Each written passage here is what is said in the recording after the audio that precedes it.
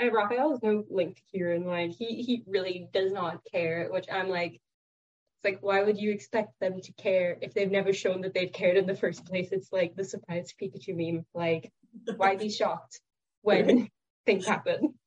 Why be shocked when bad people do bad things? When they act like how they're characterized to act. I don't know. Yeah. It's because he's hot too. Welcome to The Story Thinker, a Webtoons and Witcher podcast for superfans with scene-by-scene analysis. Featuring sharp co-hosts for a fuller picture, we dive deep into character psychology, relationships, and theories. We'd love it if you could like, subscribe, comment, and rate us on all podcast platforms and social media. For bonus content, you can support The Story Thinker on Patreon. Let's begin.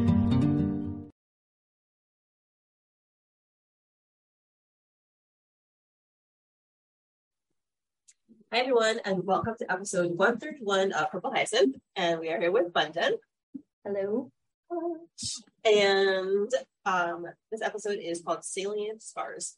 And I guess just an announcement, Bundin and I are planning on recording a podcast episode, special one, for the return of In the Bleak Midwinter, which is coming back next week. Very exciting. It's been a year and a half, and this was one of my favorite webtoons. And now that it's coming back, I'm going to finally get one webtoon a week, which has been my goal for the longest time. So, yes, Tuesday webtoon, finally. Yes. I think it's actually pretty similar to Purple Hyacinth, so to listen to it, I mean, I think it's going to be fun. And then I hopefully going to put out another special video relating to Purple Hyacinth and In the Bleak Midwinter next week before it returns. Fingers crossed. Now that I made it public, I have to do it. Yes. Obligate yourself. Right. All right, so we open up, we're at the theater. The Grace and the other detective, Jason Cooper, are investigating, taking pictures, talking to the director, and investigating the murder scene or murder area. And Will and Kim are outside the door, and just that panel of them, they're on opposite sides of the door. Their arms are crossed. They're not looking at each other. They're just still and straight. Like, okay, awkward. Yeah, it's like awkward, but it's also like they're just like the mood for the entire night was just killed because unexpected death could be murder, and they're both just kind of, they probably feel like they couldn't have done anything anyways, but like they're police officers and they were there, and Morgan still died, so I think that on some level they both feel kind of guilty about that, even though there's probably nothing that they could have done anyways, but just them being there probably makes it feel worse for them. Yeah, so they're both looking down and we focus on their faces. And then Kim looks over at Will and she sees him looking sad. And I think that she, feels some compassion for him. Like in the next panel with her eyes like that, I think she feels sad for him, which our Kim has feelings, I think, at least. Very deep down behind that, all of that humor and the humor that covers the trauma. Yes.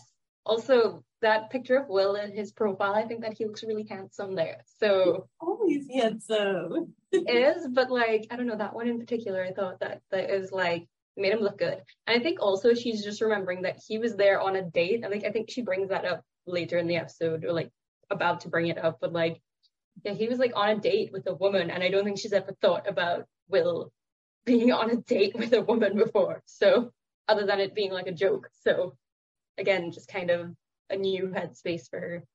Yeah, I definitely think that's also on her mind, seeing him in a new light, and maybe hopefully reevaluating, how does she feel about Will?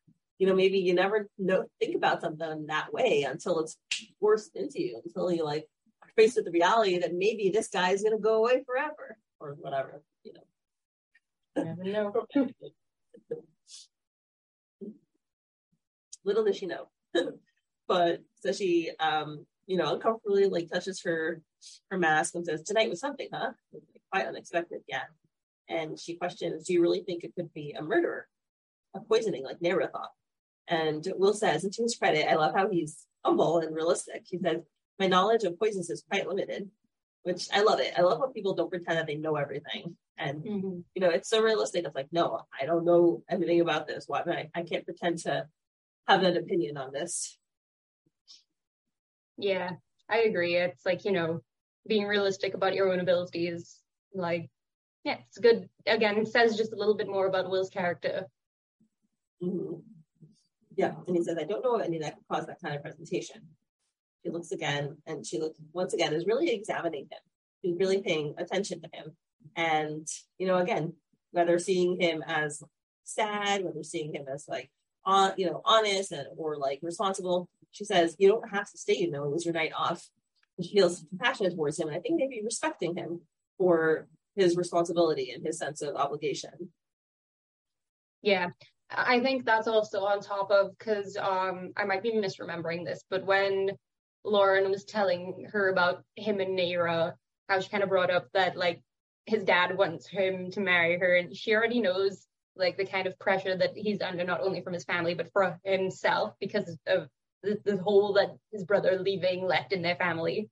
So like I think she's kind of seeing him being this like reserved and stuff in a new light on top of everything, so she could in a way kind of sees this as like another way of him not being able to choose his like what he really wants to do, because she knows that he probably doesn't want to be there right now anyways, like, but he'll do it anyways because he has this deep sense of like responsibility and duty. So yeah, but I think she's becoming a bit more sympathetic to like him and his struggles. Mm-hmm. Yeah. And he says, don't worry about it, I don't mind staying. And she stares at him like awkwardly, says, but she really is giving him a look. And then she asks the question because, hey, she's asking, it's got to be on her mind. He says, so before it was interrupted, twiddle, yeah, how is your date going? And it's like, Kim, why are you asking? Because she wants to be on a date with him. No. A lot of people are like, she wants to be on a date with her. Yeah. The top comments on this episode too are great. I think some of them bring up like some stuff that happens later, but like, yeah, her just being like, how was your date? Like she's like, oh, Will on a date? Like what? But also it's like, Will on a date with me? But she's obviously not thinking of that right now. It's all subconscious, deep down. But yeah. I remember when I was a little kid, and one of two people I knew had a crush on each other, and they were like teenagers, and I was 10, 9, 8, something like that. And I was very into I was like romance, right? So I was aware they had a crush, and I remember this person was very casually asking me. She was like, "So how's whatever doing?" As if it's like totally out of the blue. Like, I'm just asking about this person. And even as a little kid, I was like, you're asking because you like him. I mean, I didn't say that, but I thought that. Yeah. We maintain that psychology low key for the rest of our lives. Like, oh, you talk about him because you like him. Like we're 5, but. Yep. And Will's like, my date? Yeah. You can tell he totally stopped thinking about it as a date. The second Darcy said, I mean, like, I'm not interested. And suddenly he's like, what date? I don't know what you're talking about. I was on a platonic evening out with my friend. Like, that was it. He's just like, I'm just here. This girl, she's cool. We're on the same page. It's all good. No stress, not pressed, relaxing. Like, until the death, obviously. But yeah. So like the date was the furthest thing from his mind once Morgan dropped dead. Yeah. He's like, yeah, with Lady Darcy. He's like, oh, yes, it was going well. I love the fact that he is not like outing her to Kim or anything, even though she said it pretty bluntly when they were together. He doesn't know like if it's okay to tell anybody else. Like he's just keeping it on the down low, and I respect him for that. Like and obviously he's not thinking about Kim and how she'd think about him being on a date, because Kim having a crush on him is probably the last thing he would ever expect, obviously. So he's just like, oh yeah, no, she's nice. It was good. Like, and Kim's just there like. I was wondering too, because I was a little frustrated that he didn't tell Kim, it's not going to happen, because then, Kim could develop feelings. But yeah, then I thought, I was like, wait, I don't know if Darcy is out, right? I hope she is, but I don't know, right? So. Yeah, no, low-key, that was my same process. I was like, you'd save so much conflict by just telling her, but then it was like, but wait, he doesn't have her consent to do that. So him not doing that is a solid thing, but also it's going to cause miscommunication stuff down the line, which is frustrating, but whatever. It's Kiwi. It'll be fun. Yeah, you can see the drama coming from a mile away. Mm-hmm. Yeah, I can totally see the scene being like Kim at some point realizing she has feelings, and then she's like, "Will, I love you, but I can't be with you because you're gonna marry Nera." And he's like, "Nera, I'm not marrying Nera. Whatever gave you that idea?" And she's like, "You did." And then he's like, "No." I go, whatever. It'll be fun. I see that, and I raise you. What if one day Kim sees like Nera and Bella, and then she's like, "Well, God, I have some bad news for you. I saw your beautiful girlfriend out with another beautiful woman. I'm sorry." And he's like, "Oh, I already know that." And she'd be like, "What?" Like, "Yeah, she told me back at the opera." She's like, "You knew?" I would love that. Low-key. Either way, lots of drama. Go ahead. And he's like, "Oh, Nera is very nice. Never in 1,000 years would I have expected her to jump out of a lodge like that." Also, I didn't know it was called lodge. I thought it was called a box. But I thought it was a box too. I was like, in my mind, I was like, because like, when you change words in your mind to be like, this is how I hear it. Like, that was me. Oh, a theater box. I watched Phantom of the Opera. I thought it was a box. Yeah. Maybe, yeah, that's something maybe in like French Quebec, it's called a lodge. Maybe. That's what I figured. I was like, it's probably Quebecois or something. I tried looking. But or Canadian. Yeah. And it's just like, "Yeah, Nera, that was heroic on her part. She's probably the only noble in the room who think of doing that." And he's like, "Oh, for sure. She's great. She's different than the rest of them. It's quite refreshing." And he's like, "She has a good head on her shoulders and hides more strength than she lets on," which is a little bit of his tribute.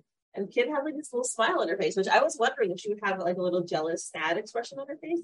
But no, she has a little smile. So she's able to be happy for what she thinks is his happiness. Yeah. She looks like. Sorry, what? Sorry, go ahead. Yeah, I was saying that she looks like when your friend is saying something and you become kind of endeared to it, or you're just like, "God, I'm like, that's good for you." Like, you just feel that like sense of happiness. That's the vibe I got from her smile there. So I know we've been joking about being in love and all that stuff, but it's like right now she's just like, he's my friend. It's kind of a weird thing to think about him being with a girl, but I will support him no matter what. And I'm like, good. Friendship goals. Mm-hmm. Yeah, it's sweet. And now, to show her great support, she slaps Will on the back and is like, "If you ever get married, don't forget to invite me to sing at your wedding." Okay, William. Very supportive, very loving, very, very helpful. Mm-hmm. And he's like, "If I ever get married, I don't know if I'll let you at all." I love it. We love the Kiwi dynamics in this household. Oh, that's so funny. Them. I have to do a little shout out to Rosie Bird TV. She has this podcast together with Tiff. They do Be My Friend. So she's constantly like, she loves Kiwi. She's always posting about them. So I think she like kind of like referenced this. I don't know. She was like raving about Kiwi and her stories, and I was like, I just thought of her when I see them interact. So they're great. I love their dynamic. She put them in a chokehold. She's a very violent young lady. There's like joke violence and then there's real violence in this comic, and this is like, well, there's a yellow background, so it's totally a bitch. And she's like, "Hey, take that back. I've already been practicing my best man speech for the past year. You can't do this to me." He's like, "I can't take that back if you're joking me, Kim." It's like, oh, let him go. I swear, when they get together, it's gonna be this, but endearing. It's gonna be like this shit's gonna happen, but they're just gonna be like, I don't know. It's gonna be fun vibes. It's gonna be good vibes. Yeah, I feel it. I always like saying, my husband always says that, like, every time he makes a bad joke or a joke that I think is a bad joke, I always hit him. And he's like, "If I would do that to you, people would say I'm abusive. You could just hit me whenever you want." I'm like, "Yeah, you're so big and cuddly and fluffy. It doesn't hurt you." Love that. And she's like, "Anyways, are you okay? Earlier you seemed kind of," he's like, "Earlier when you were choking with me?" And she's like, "No, And then, of course, I love his face in that panel. Sorry, with just the mouth and no eyes and eyebrows. Like, I love when Soph does like the joke stuff. It's so funny. Like, she's such a good like comedic artist. I think like it's great. Yeah, it's great. But their DMC moment is interrupted by Jason coming out. He's like, "All right, I'm done here. Head back to the precinct to get your depositions down." And he says, "Thank you, Director. Your information is the most important. Thank you, detective officers." And him and Grace go. Grace says, "Let's go. This night has been long for everybody." And they are walking down the hallway, and Kim and Will are following. And as they're walking down the hallway, we see pictures framed on the walls. Very nice wall, by the way. I like the whole decor. Wallpaper's nice. Yeah. And he stops and he like steps to look in front of a picture, and like the whole background pulls out. So it's like dramatic moment, just paintings on white. And he looks at this picture, and it's a cast of a play, including you zoom in on this woman waving. She looks very smiley, happy. She's clearly like the lead in this play. And he says, "Taya." And I was like, "Ooh, who is that going to be?" And then I saw the name. I was like, "Oh, the ex-girlfriend." Yeah, the brother's ex-girlfriend. Mm-hmm. To make sure we didn't forget, Hope gives us a reminder. We have Raphael talking about their dad. He says, "He's always been beyond heartless, but one day he took someone I cherished away from me. In fact, he did that to many others too." And he's like, "What? Ooh, that means you're cryptic. I know you worked for engagement with Taya." And it's like highlighted because of him. And then he looks at the date, and he sees this from the XX16. And he says she was part of the troupe until XX16. Okay, now I'm gonna be like a total like bad co-host. I totally forgot what years, what everything. XX17 was the explosion. I think we're in XX27 right now. So this was 1 year before. Fine. Okay, so that would make sense that Raphael would be angry. Yeah, angry and potentially easily to like radicalize through that entire grieving and dealing with your dad being a terrible human being process. Yeah. And so he doubles back and he's like, "Hey, sorry, there's something I want to ask the director. I'll meet you guys at a precinct." And he runs back. And Kim looks after him. She's a little worried. But now Willow goes back to the director and says, Mr. Allen. So the director is really cute. I just have to take a moment to point out he's a cutie little pie. I don't know why we seem to think like things that are little are cute. And like, okay, we should respect him for being a theater director, but he's still adorable. I also like that they included a little person in the comic, because like you don't really see that often in like webtoons. I don't think I've ever seen it in a webtoon, actually. This is probably the first one. And he's like a respectable person in a respectable position, and people talk to him like they go to him for like answers and stuff. He's clearly like a very experienced guy, and he's got a cool design and everything. I'm just like, good, that's nice. I like to see it. Interesting. Yeah, I didn't even like think about it. Like, I just thought he was like very short, but yeah, he's cute. He's very nice. He looks like a really like kind, old man kind of person. Mm-hmm. And he's like, "Sorry, I don't wish to take more of your time, but I have a question unrelated to tonight's incident." And he says, "Of course, Lieutenant Hobbs. How can I help you?" And he says, "Talia Lynn. She was part of the theater a few years ago. Do you remember her?" And he's like, "Oh, yes, of course I remember her. She was most formidable in her role as the dancing beauty back in the day." And he says, "When have you last seen her?" He's like, "Oh my, years and years." I can see his accent. It's like a little Heimerdinger, no? He does look like Heimerdinger. Oh my god. Mm-hmm. And he's like, "Oh, XX16, maybe? Yes, XX16. It was quite strange, in fact. She suddenly stopped coming to rehearsals. Truly a shame. She was cast in the main role in the Black Lake." I wonder if we're supposed to like get any meaning from that. I'm gonna assume no, but whatever. It already told us she was planning to leave the city, but we never thought she'd do so without notice. Okay, so interesting. Like, why do you think she was gonna leave the city? You think it's like Purple Hyacinth? I thought that maybe she and Raphael were planning to run away together, potentially. Aww. That was my thought. Exactly. And then obviously Dad caught wind about it and something bad happened. And I really hope she's not dead, but knowing this comic, she's probably dead, which I'm sad about, because she, and like the 2 or 3 lines of the entire thing that we know about her, she seemed like a nice person. So yeah, maybe she could have prevented Raphael from becoming the bleep that he seems to be currently. But yeah. We're gonna pour on some Raphael hatred later. Yeah. And he says, oh, have you ever heard of her since she stopped coming to rehearsals? And he says, not at all. Perhaps Green did, but or some of the actors. You have more luck with them. And he says, and in XX16, when did she suddenly disappear exactly? And he's like, oh, a few weeks before the premiere, January or February, something like that. And he's like, I see. Thank you, Mr. Allen. Wishing you a restful night. And he's like, but why? And Will walks away. Romantic. Yeah. I think actually the reason why they bolded the name of the play is potentially Will is going to do some research of his own, look up the play, see the exact date that it was supposed to happen, figure out what day she would have disappeared, and then connect some dots that he knows or remembers from his brother and like their past. And it's going to be sad. Oh, yeah. Very sad. Turn off the air conditioner. So Will is walking down the hall and he thinks to himself, his brother's words are reverberating in his ear, and he's like, he's a murderer, William. And he closes his eyes because he doesn't want to face the truth. Yeah, it's like my dad is an asshole, but a murderer. Yeah. But now he's kind of like, oh my God. Like, poor boy. Will has to deal with so many things. Will, the baby. I mean, he's not a baby. I'm calling him Big Bear Baby because I want to hug him. His usual solutions. Yeah, he's a good boy. Always trying to do the right thing. And now there's like a really nice parallel. We have Will's face, right? That like jawline, his eyes are closed, and then boom, next panel, someone's eyes are opening, same positioning, same looks, and it's Raphael. They look a lot alike. So similar. Like,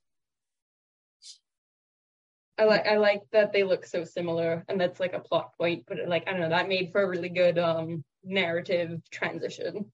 Yeah, it's awesome. And someone's questioning him, are you absolutely certain? And he says, I am. His back was covered in old scars, flagellation scars. So we know he's talking about Kieran. And then he says, it's not funny at all, it's really sad.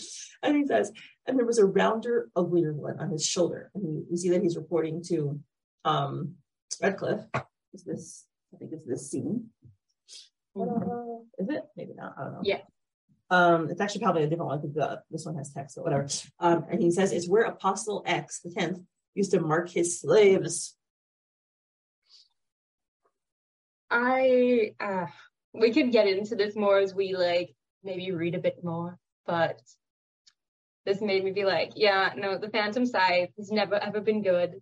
It's always terrible. And they are clearly not about what they say they are, because nothing condones this ever.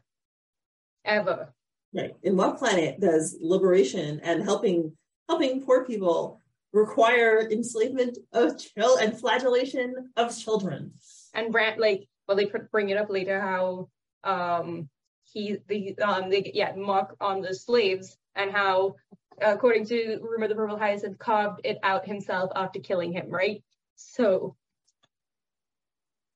yeah, and I don't understand how an organization at its highest levels, literally one of their apostles, had to was known to the point that people like Raphael. Well, Raphael's probably a messenger, or at least I think he's a messenger. Pretty sure he is. But I figure this is probably more well known within the organization itself. But it's known to have slaves that were children that were tortured to the point that people could see the scars on their back to know that they were probably his slaves specifically, and that he branded them with, I say branded, instead mark, I just think of branded because connotation with slavery and just the cruelty of that. But to the point that Kieran carved it out himself, and that's so well known that he was able to be identified specifically because of it. That is disgusting.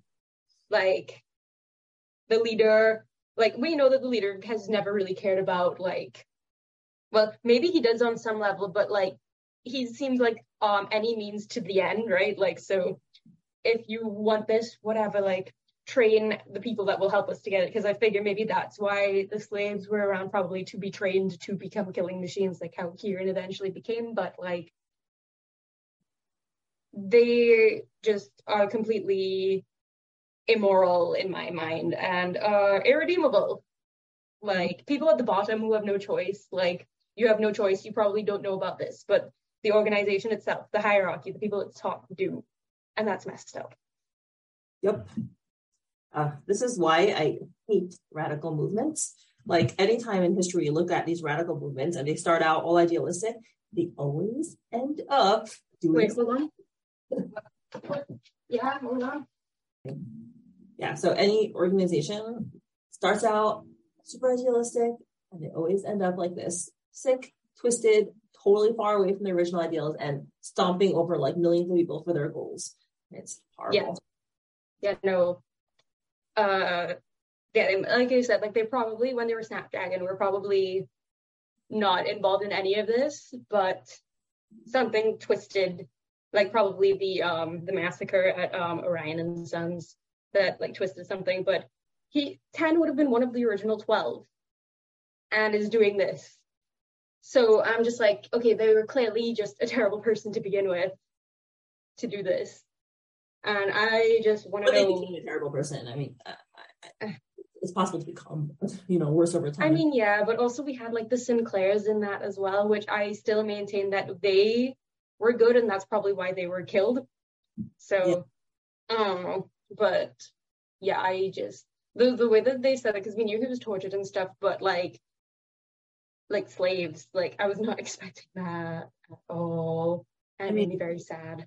Honestly, like we never used the word slave, but if we think about it, like we knew he was imprisoned and not free, right? So there we go. That means slave. So yeah, so that it is what he was, but I don't know, like to phrase it like that kind of made it a lot worse for me. I don't know. Yeah, I think it did for everyone. Mm-hmm. Ugh. And yeah, so now we have a new piece of information. He was a slave for Apostle the 10th.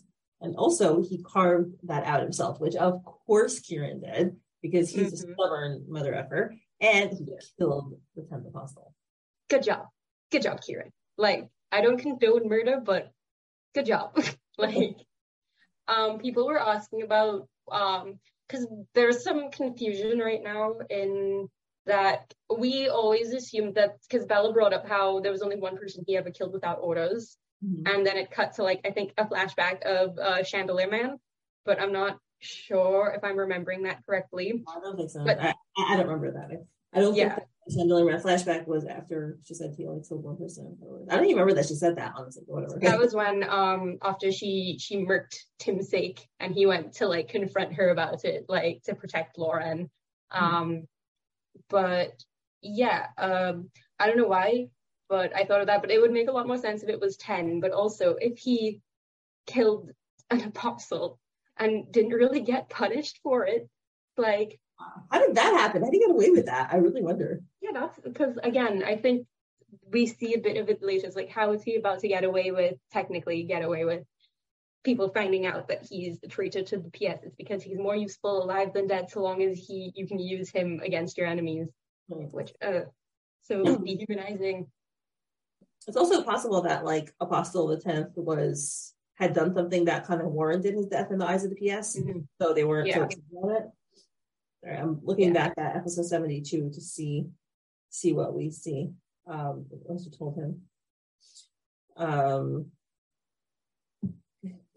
curious. Yeah, and some people thought the Chandelier Man was the guy. The Chandelier Man Apostle 10, but like no way. The Chandelier Man was obviously compassionate, kind, and like Kieran didn't want to kill him. Yeah, Kieran didn't want to kill him. That was clearly probably his first murder. And he said, oh, they're blackmailing you too, which is a theme with him, which I hate. And yeah, so the PS or something, maybe what happened was maybe that was part of his training then, was to kill this guy, the Chandelier Man. But since like they had something on him, so he had to do it and he didn't want to. But I don't know. I need to like reread stuff again because things are getting muddled in my mind. But I always thought that it was implied that Chandelier Man was the person that he killed without orders, but also that doesn't really make sense anyways because he didn't want to kill him. So I don't know. Yeah, no, I don't think so. I think we're going to find out at a different point who the one person. Well, actually, 1 second. No, the one person he killed without order was probably Apostle 10. Yeah, that's what I'm saying. Like, it's probably Apostle 10. So who was Chandelier Man? Oh, I think he's just his first kill, and someone who probably helped him at some point because he recognizes him from somewhere. So yeah. Oh, I haven't. Yeah. I just thought of something.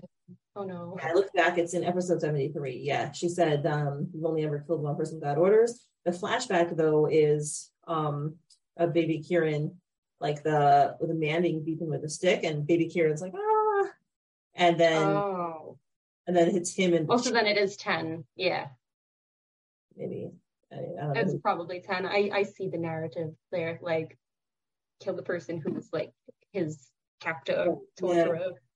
Yeah, and exactly. Then you see him in the chair being tortured as an older person, where he says, "I have to keep going." Oh, it's horrible. It's really, whatever, and the chains and I can't even look at it. It's just gruesome. But like he's being whipped, and he's like, "I have to keep going." Yeah. So then that makes a lot of sense. He's the one who did all that. Yeah. So yeah, that's it. And then he killed 10 without orders.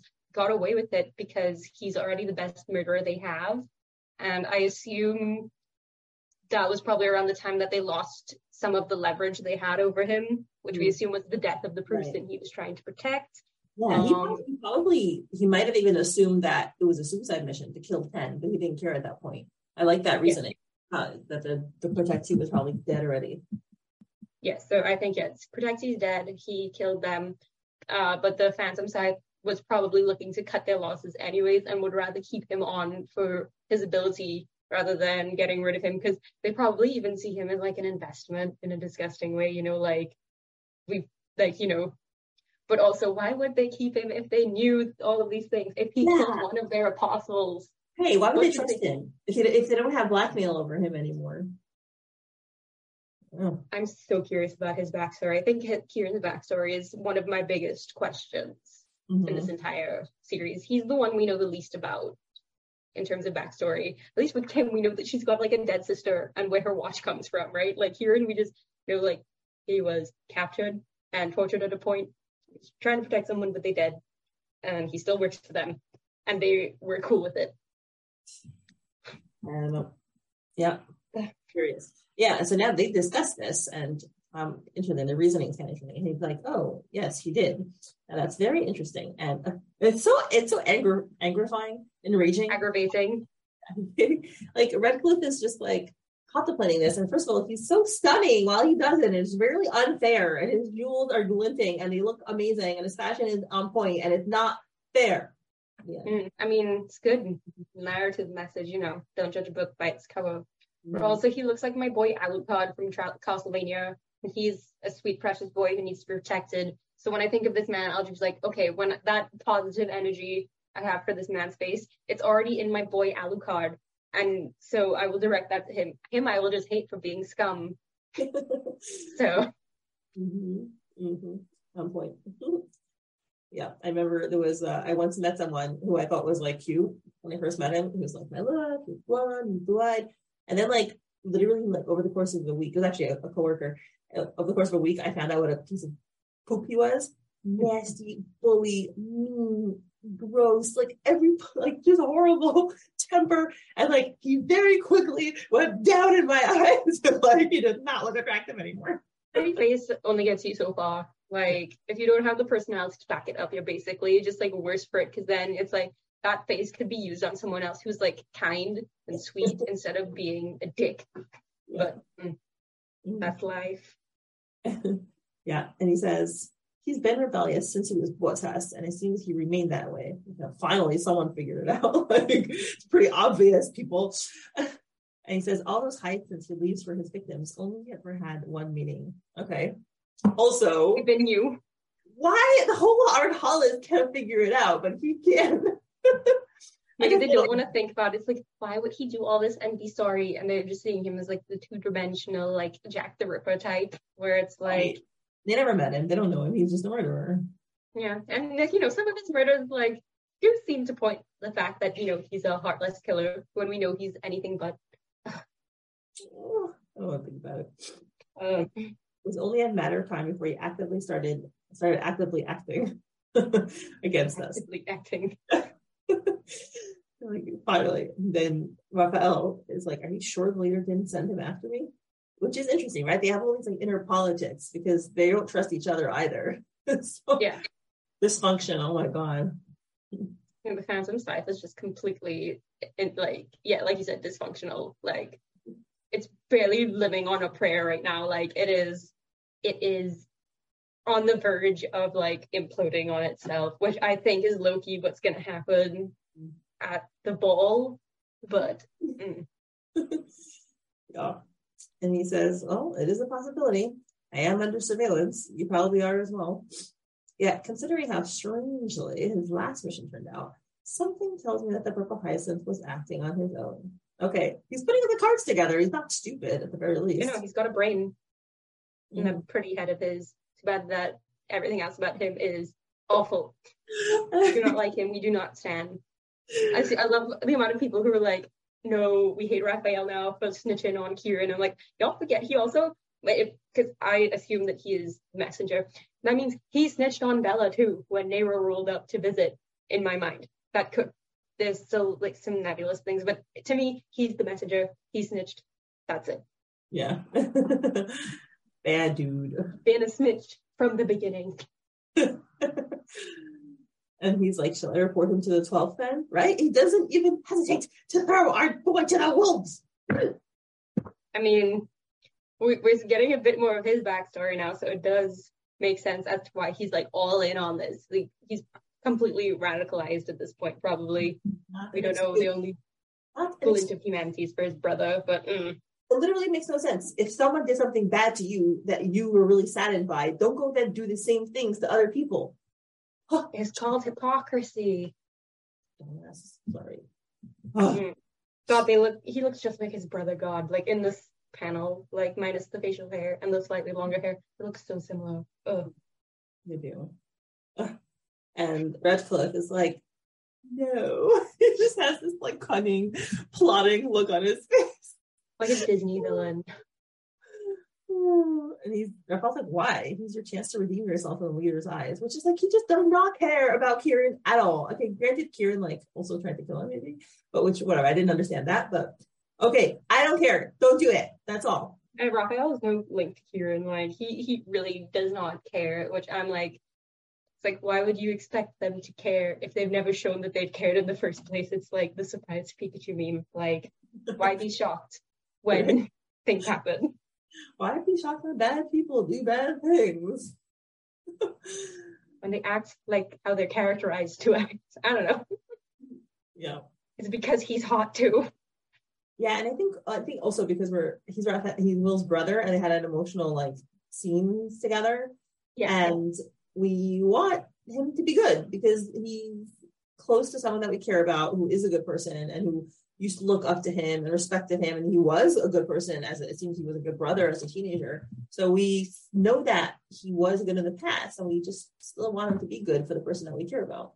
I like that he's not 100% in either direction, you know, like he's human, like, you know, no person is like 100% good or 100% bad. There's layers, there's ebbs and flows. So like he might be really good in terms of like his brother, even though he abandoned him as a child and left him with the dad who he knew was a bad person. Was that good? Who knows? But also it might have been good because maybe he knew about what bringing children into this organization would do. So I don't know, but I don't know, like, I don't like that he is snitching on Kieran, but also it's perfectly in his character to do so, and just because he's doing it doesn't mean he's like a terrible person either. Unlike Redcliffe, who has never shown anything other than being a terrible person. So, well, I always say, like, we know he has done a lot of good for the poor, but I'm kind of assuming it was all selfish reasons. But at least he did it, right? He's like one of those rich people who donates charity tax write-offs. Right. I mean, except most of those people, like, I'm sure they aren't murderers also, you know, like Redcliffe, or I don't know exactly what Redcliffe did, but like, yeah, I'm sure he is. He was poor, I think, at least, and then he got the circus, and I think he used that to kind of make his money. I don't know. Something along those lines. We'll find out eventually, hopefully, probably. Mm-hmm. So he chuckles and he's like, oh, the evil chuckle. Oh, the leader doesn't function that way. He will trust me more for bringing out another traitor. No, I have a far more useful idea for the Purple Hyacinth. Raphael's like, what do you mean? He says, what if the leader knows the purple hyacinth is a traitor or not? Doesn't matter. However, if we know something the purple hyacinth doesn't want the leader to know, then we have an advantage over him. We can turn his favorite toy against him. And then Raphael's like, you want to blackmail the purple hyacinth? I don't know why he looks so shocked. Looks stunning and shocked. Gorgeous. God. Right? Like that jawline and the sharp features. Stubble as well. I don't know, man. Soap is just so good at drawing these men. Always. In one breath, we're cursing him out. The next breath, we're sipping over them. Terrible. Such is life for us. Like, we are simple women with simple tastes. And you know what? And this is our stuff that we enjoy. It is our escapist fiction that we enjoy. So we can act however we want. It's for us. It's like the song, I hate you and I love you. Yes. But we don't love them. We love the way they look. And I also love that it's like, you want to blackmail the purple hyacinth. And when I read that, I was like, how many times is this man going to be blackmailed in his life? God. Too many times by the same people. Yeah, I think Raphael's expression was because he was like, what? Like, that's not going to happen. That's not possible. I think it's because he still has that like reputation of being like incredible. Yeah, no, he knows with the purple hyacinth. Well, he fought against him. He knows how good he is. He knows that he only got out of that fight by sheer luck of the environment, you know, like, so. He did a good job. I thought he held his own quite well.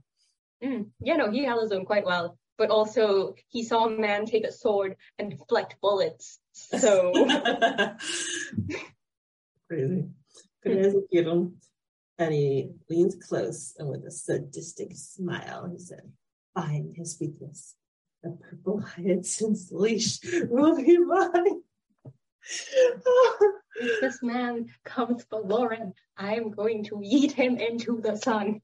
But he is going to come for Lauren because he's going to follow Kieran and see them. And then he's going to be like, And then that's going to lead to like the whole situation with why Lauren is in the cave with Nera. And Nera's like, he's dead. That's good. This is the start of it, I swear. I think you could be right. I think, like, in terms of dramatic purposes, I hope Raphael will have some sort of conflict because he'll realize who Lauren is. Like, I don't think he can forget her. He'd be like, oh, shoot, this is my brother's best friend. And now he's like, well, blackmail over Hyacinth, not off my brother's best friend. Choices. So best friend who I know. Right? He's going to have a moral dilemma. I feel like it could be like the thing with, have you ever watched Avatar: The Last Airbender? No, but my friend always says I should watch it. The best show ever made, like straight up, best thing ever made. It will be the highest thing in my mind always, every way. Anyways, but yeah, point is, there's a character in it. He's got, I wouldn't say who it is, but do you think that they're going for like character redemption and they're given a choice? And you think that they're going to pick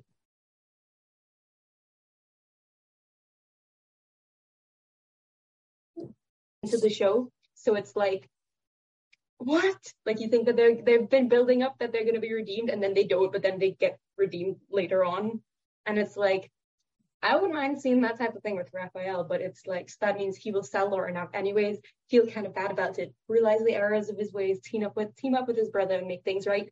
Will that happen? Probably not. I never try to like predict what's going to happen. I just say what I want or what I see could be, but I'm never like, I know. But I like that would be nice. Yeah, I like that idea. I do think that Raphael needs to sell her out, like for the plot purposes. But I like that. I like the idea of him, repenting. And I think her being in the cave. Well, if she gets kidnapped, sorry, forget the cave part for now. If she gets kidnapped, it'll be a good opportunity for Kieran to come and rescue her, which is fun. I know people are like, oh, it's a trope of the guy rescuing the girl. I don't care. I like it. The girl can rescue the guy. Actually, you know how like girls have these fantasies of like the guy rescuing them? I always had the opposite fantasy of like I would rescue the guy. Literally, I was like 5 years old and I started like having those daydreams. But I love when one partner rescues another partner. It's the best. Tit for tat. Love to see it. I also think this could be a really good way to integrate Bella in some way. because Bella will see that Redcliffe is using someone against Kieran as blackmail and kind of realize, oh, that's exact same thing could happen to me because I am almost as good or pretty much as good as Kieran.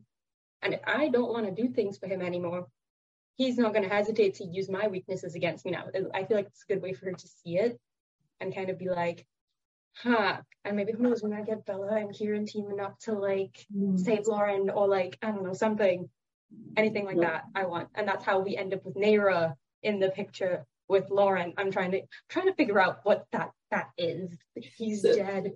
Oh. Yeah, so all the theories we had before about he's dead were always like sad, but like, oh, sad man's dead, Will's dead, Kieran's dead, like, right? Tristan. Now it could be Redcliffe is dead, which is great. That would be great. Could be. We don't know. Again, trying to predict what happens if the series never works. I mean, sometimes it does, obviously, for like small things, but like major plot points and like turning points in the plot are notoriously difficult to like figure out. So, yeah. I'm excited. The drama. Yeah. The drama. And yes, I guess Raphael hatred. I found it hilarious how everyone was so hateful to Raphael. Yeah, it was like we're all united, which just shows how much we care about Kieran. We don't want him to be in harm's way. Yeah, I posted this meme in the server the other day, or like when it came out, where it was a meme from like a year ago, where it was like the lady holding like Kevin Hart and pointing at someone, and it's like the phantom side, and then the person in the arms is like baby Kieran, and it's like three minors and an adult like pointing. I was like, yeah, that's me, just like you touch my son again. No, that was me 100%.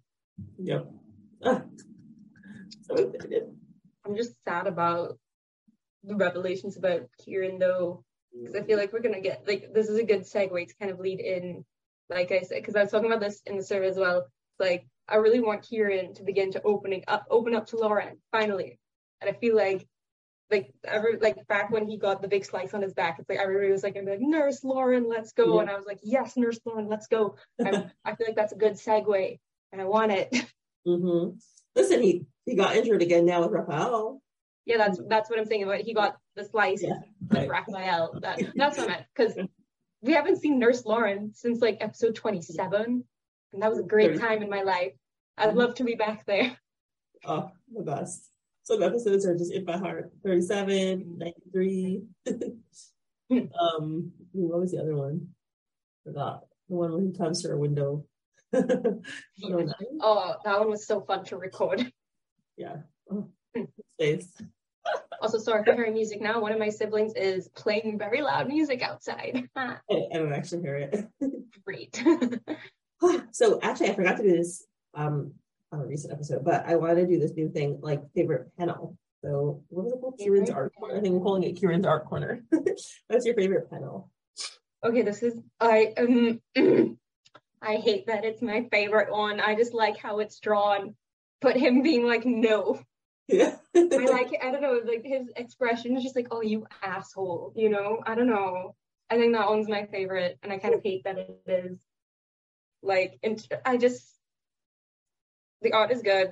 I don't like him as a person, but he just reminds me of my boy, Alucard, who I miss dearly. That show's very good, by the way. Brutal. I don't know if you'd like it, but Castlevania is great. My husband told me about it. He told me it was very brutal. Yeah. Actually, we have spoke about Arcane when we finished recording. Yeah, at some point we will. Yeah. I'm trying to think. My favorite panel? Hard. I guess I like the panel right before the last one where Raphael is. Oh, I was gonna say that. Oh, we can't see it. I can pull it up. No, because yours is like bugging out right now. Right, it's not what's it called? This one, right? Yeah. I think I was gonna pick this one as well. He looks like, you ever seen Treasure Planet? You ever seen Treasure Planet? I love Treasure Planet. Yeah, so he reminds me of Jim in that He does, the way that his hair, like the way that his hair falls. Yeah. I see that. Oh, that's a good movie. That was another boy I had a crush on back in the day. Ooh. Yes. I love that song still. All right, okay, that's the favorite panel. Anything else to say on this episode? This episode hurt me, but also I feel like it's a good like teasing of that we're a good indication that we're going to finally learn more about Kieran's backstory at some point. And I look forward to that. Also, stay away from Lauren. But they're probably going to find her and they're going to kidnap her and do stuff, and I don't like it. But also that's going to lead to ship moments. So, gotta weigh that. Amen. Yes. Also, I love the author's note at the end where it's like, every Monday I sit in front of my computer and wonder what would happen if I put clown music over a serious episode and just leave it there without explanation. I mean, can they even stop me? And I swear that when this episode came out, it had music on it. Wait. And then it stopped. I swear. Like, it wasn't there anymore. People let me know, because I could have sworn that there was music, but it didn't play or something went up, so I thought that there was something wrong with it, but I could have sworn it was just normal PH music. But if there was actually clown music on this, that would have been an amazing meme. Yes. But I don't see anyone talking about that either, so. Yeah. I don't remember any music, but whatever. My memory is not so reliable about this. What about you, Mindy? What do you think of this episode? It was sad. I liked Kim and Will. It was very funny. And then, it was a lot of drama. I like the drama. I like that the story is progressing. I like that there's high stakes. I like that these characters are being pitted against each other in meaningful ways. I like that they all have to make moral decisions that impact the other characters. I think it's a very well done story. Like, everything has stakes. Everything has consequences. People's decisions have consequences. I think that's fantastic. And I think it's great. PH is just consistently being good. I can't believe that it's been out for 6 months already, because it came back in February. So in I think next week's episode, or probably around next week's episode would be 6 months, which is insane to think about, that we've already gotten so many episodes. And it's usually about 58 a season. So we're almost halfway. And I'm just oh my God. I know. It just hurt so long, but so worth it. So yeah, love it. Love it in my heart. All right. Yeah, thank you again for having me. This was great. Sure, thank you. Thank you so much to my current patrons: Susie, Lady Libris, Lily, Jenny, Molly, Veronica, Emily, Jo, Rochelle, Sausage Toggles, Anne Rose, Alexa, Misty, Joanne, Emilda, Esther, I'm Watching You People, Emily, Jean, Jen, Erin, Kay, Lily, Beckett, Duranda, Christine, Sadie, Kelly, Teresa, Mrs. Gastaldo, Tatiana, Louisa, Rachel, and Cece Moon. Your support is truly appreciated.